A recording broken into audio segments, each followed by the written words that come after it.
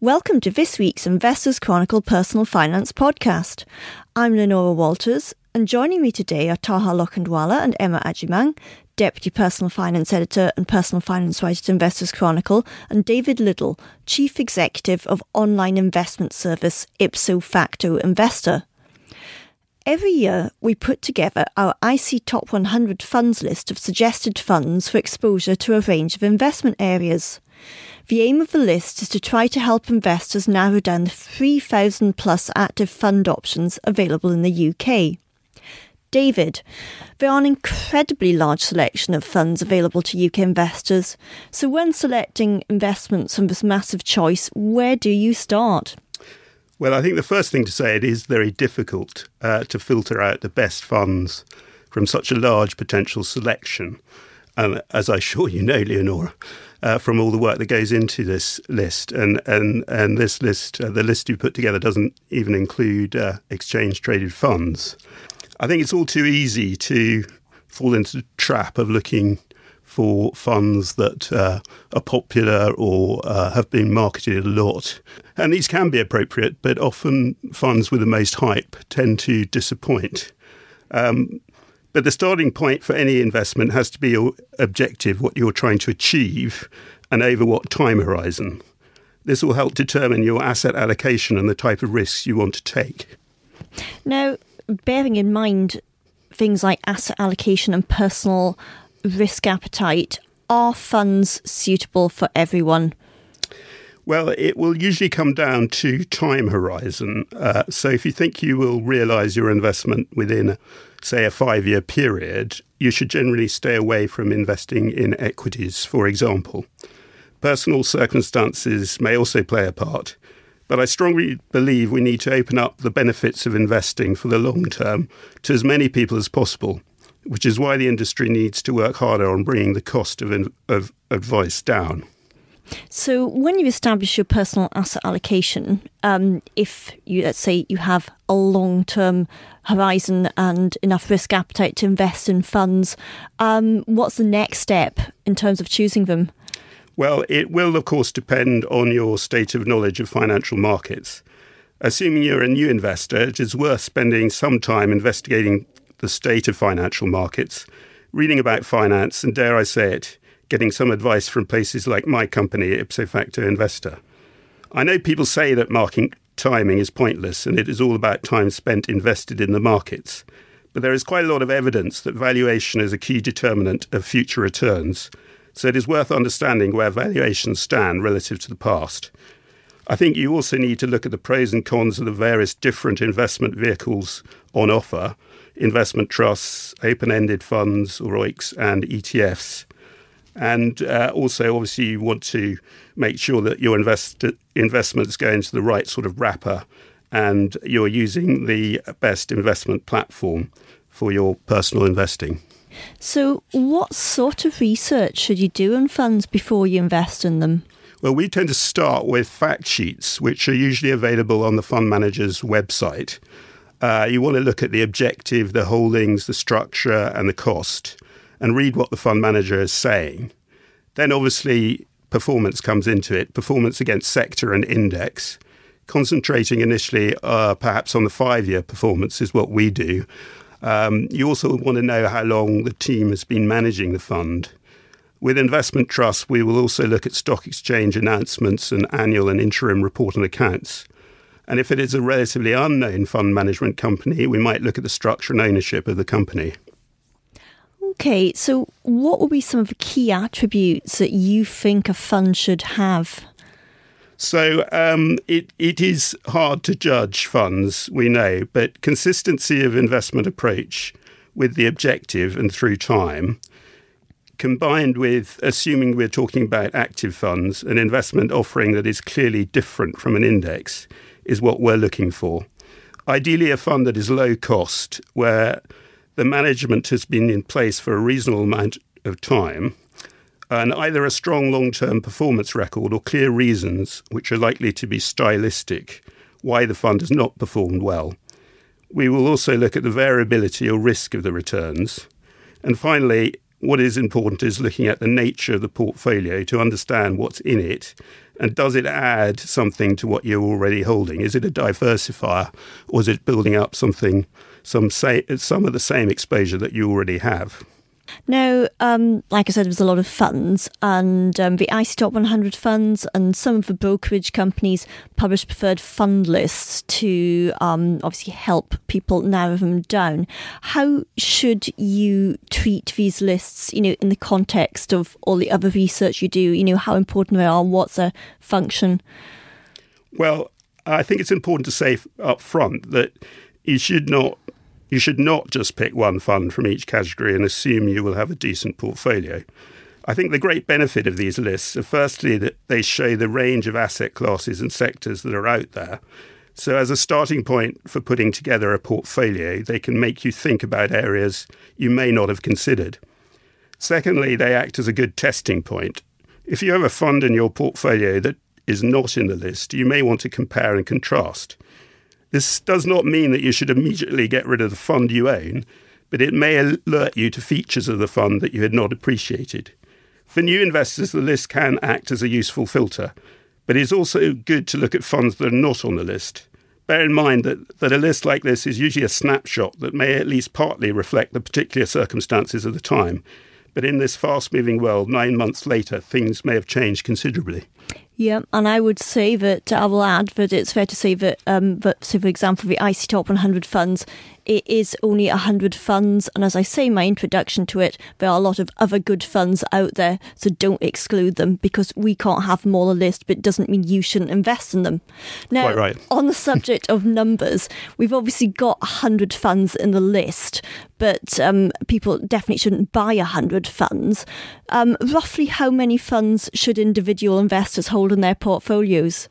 Well, it will depend on how much time you spend looking at investment and what the size of your portfolio is and your risk tolerance. But I guess somewhere between 10 and 20 would be usual. With a pension with a SIPP, perhaps, with a balanced approach, you may want slightly more.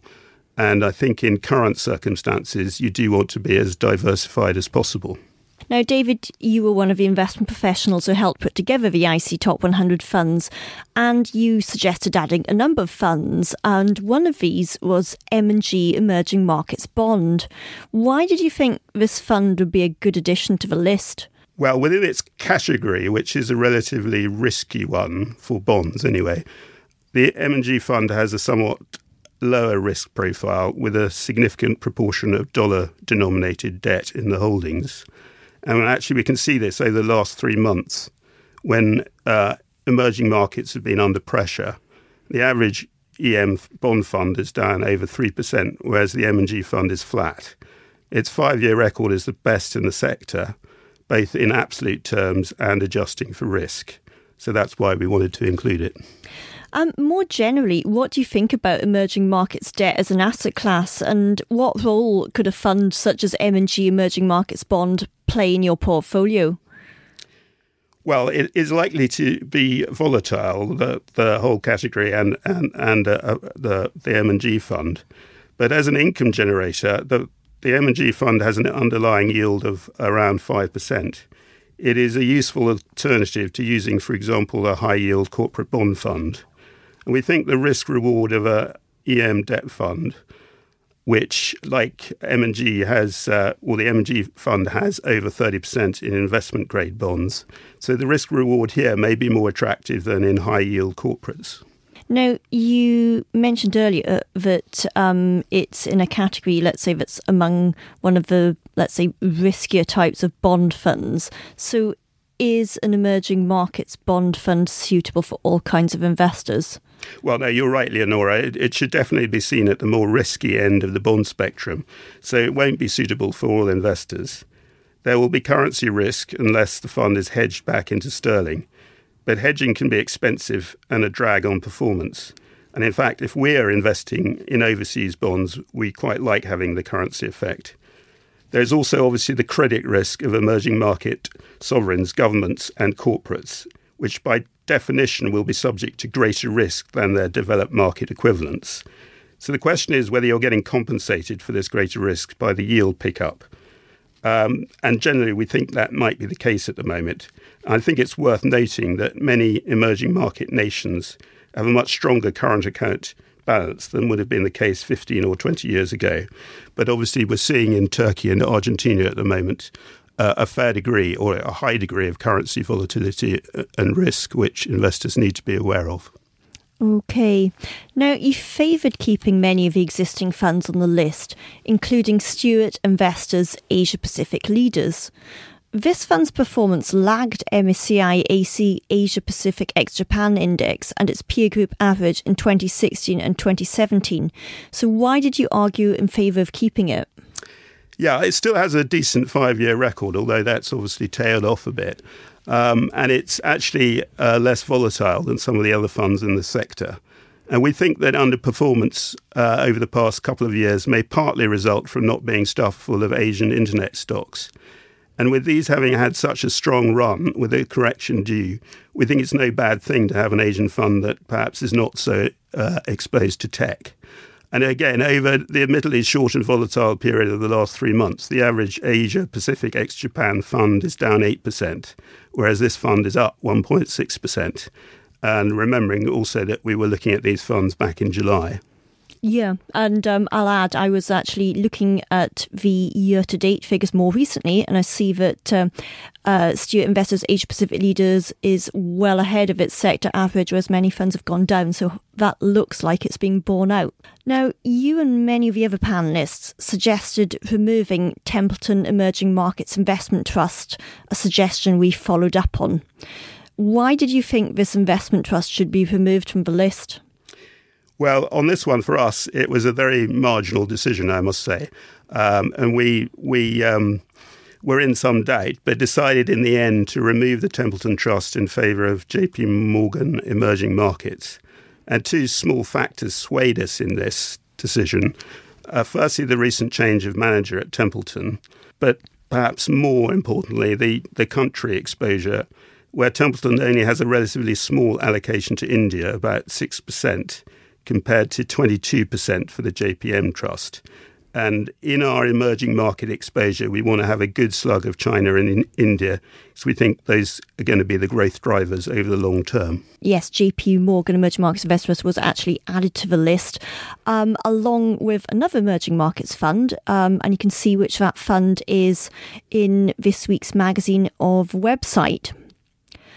If you're retired, your portfolio may well be constructed to provide income, in particular from UK equity income funds and shares, which have been a good source of this over the years. But many income investors overlook a key risk when constructing their portfolios. Taha, what is this risk? So this is it's looking at a form of diversification, but not the diversification we think about in normal terms. This is dividend concentration risk, and it's basically where you have too much of your income coming from too few sources. Now, many people will think that if you have, 30 to 40 stocks or holdings in your portfolio, everything is fine. But the problem is that if you have all that income coming from 3 or 4 stocks, then you're far too reliant on a very low number of stocks or funds for income. And if one of those fails, you're going to suffer income volatility, and then you're going to actually lose quite a lot of income when you might need it most as well. Why is this particularly relevant to UK equity income shares and funds? It's to do with the underlying market. So the UK stock market is heavily concentrated. To get income from the UK market, equity investors have to do exactly the same.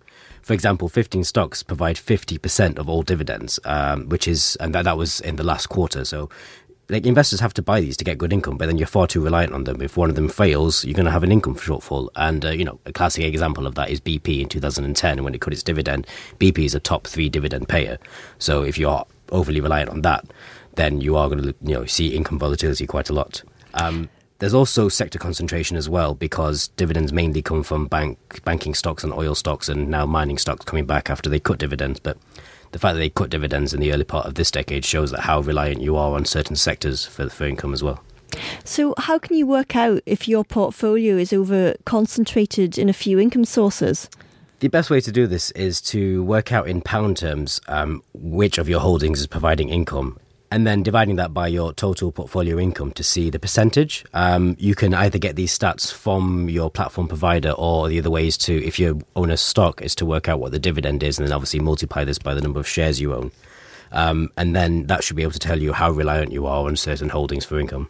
Does holding perhaps UK equity income funds rather than, one company like BP mitigate this problem because they give exposure to a variety of holdings?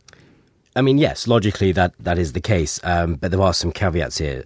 Fund managers obviously look for diverse sources of income when they're constructing their fund. But I think one of the most important things that listeners need to realise here is that if they own equity income funds and they buy their own stocks, and we see this quite commonly in our portfolio clinic, that a lot of investors do this, they buy the big FTSE 100 dividend payers and equity income funds. What you're doing there actually is increasing your concentration risk, because the fund manager is reliant on these stocks for income. You yourself are then more reliant on these stocks for income. So if you lose if one of these stocks stops paying a dividend, you're going to get a double hit. There's also the fact of looking at the fund's concentration risk itself. There was some momentum in the past about getting fund managers to disclose this, but only one or two do so. But if you are worried about the dividend concentration risk in a fund, you have absolutely every right to contact the fund management group and ask what it is. Presumably you can also look at the top 10 holdings see what the fund has as well to work some of that out. If you look at the top 10 and you see BP, Shell, HSBC, then you can assume that they're very reliant on these stocks if they have high weightings to them as well. So with that in mind, how can you go about avoiding being over-concentrated in a few sources of income? Well, the first thing is what I just alluded to, is to make sure that your income funds and your own direct shareholdings are not exactly the same, because obviously then you're heavily concentrated. You also possibly want to think about diversifying away from the FTSE 100 stocks. Well, they count for over 85% of dividends paid, but dividend growth in the FTSE 250 is quite good, and you can look down to those smaller stocks and AIM stocks for income as well. Of course, diversify overseas. But then the caveat is always make sure you're not over-diversified, because then you're just going to be paying for a lot of active funds if you're using funds and getting market returns. And if you have a look at the IC Top 100 funds, you can see some suggestions on UK smaller companies' equity income funds and overseas equity income funds. And you can also read Taha's full guide on how to avoid dividend concentration risk in this week's Money section in the magazine and on the website. Old Mutual Global Investors, the asset management firm headed by high-profile fund manager Richard Buxton, has announced plans to launch its first investment trust. Emma, you've been finding out more about this. What can you tell us? Yes, so the trust is going to be called Mirian Chrysalis Investment Trust, and it's going to be invested in quite an interesting area, a concentrated portfolio of between 7 and 15 unlisted companies. And these are going to be typically quite mature companies that are starting to think about an initial public offering, IPO.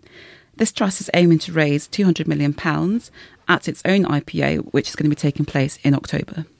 Now, Old Mutual Global Investors, until now, has focused on funds invested in listed equities and bonds. So why is it now looking to launch a private equity investment trust, which is obviously quite different to any of its existing funds? Yeah, I think it's a really interesting question. And it's actually part of a trend that we're seeing more and more funds and trusts focus more on unlisted companies. I mean, the managers of this trust say that they think that these kind of companies can offer longer term growth rates which are better than the UK public listed companies. And also there's a lot more choice of companies within private markets. The number of companies available is growing. So there's a number of reasons why they want to get into this space. Who are going to be the managers of Mirian Chrysalis Investment Company? Interestingly, it's going to be a couple of managers who run mid and small cap equities at Old Mutual Global Investors, Richard Watts and Nick Williamson. Richard Watts runs Old Mutual UK Mid Cap Fund, which is an IC Top 100 fund. It is, and it's shown very good performance. Over 5 years, it's made double the returns achieved by the FTSE 250 index.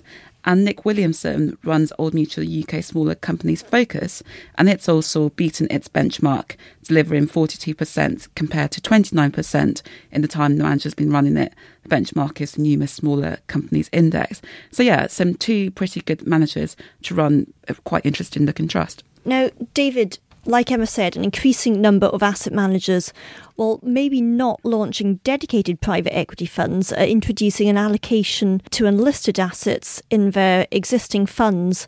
Why is this? Yes, it's an interesting one. I assume there are a number of factors at work here, not least perhaps that in a world where passive investing is becoming ever more popular, active managers are trying to differentiate themselves from the index trackers. But as Emma indicated, there may also be a valuation argument that quoted equities may be fully valued. So you need to hunt in private equity for returns. And I think, again, as Emma said, it may be difficult for UK fund managers to get exposure to certain sectors. I'm thinking of tech and biotech in particular in the quoted markets, whereas there may be new young companies coming through in the private sector. And I think the other factor is there may have been a dearth of interesting IPO opportunities over recent years for a number of reasons. Emma mentioned that Richard Watts, the manager of this new trust, and his colleague have a very good record of investing in listed companies, but they're not going to be running listed companies. They're going to be running unlisted companies. So can managers who are good at investing in listed equities apply that expertise to unlisted companies? Well, there's no particular reason why not, but clearly investing in private equity PE is a slightly different skill set. Successful private equity investing requires both good deal flow and detailed due diligence, not just picking successful business models. So getting down and dirty and monitoring cash flow is an important aspect of what happens in PE. And I think also assessment of management capability is likely to be more important than for quoted companies, where there tends to be more governance in place.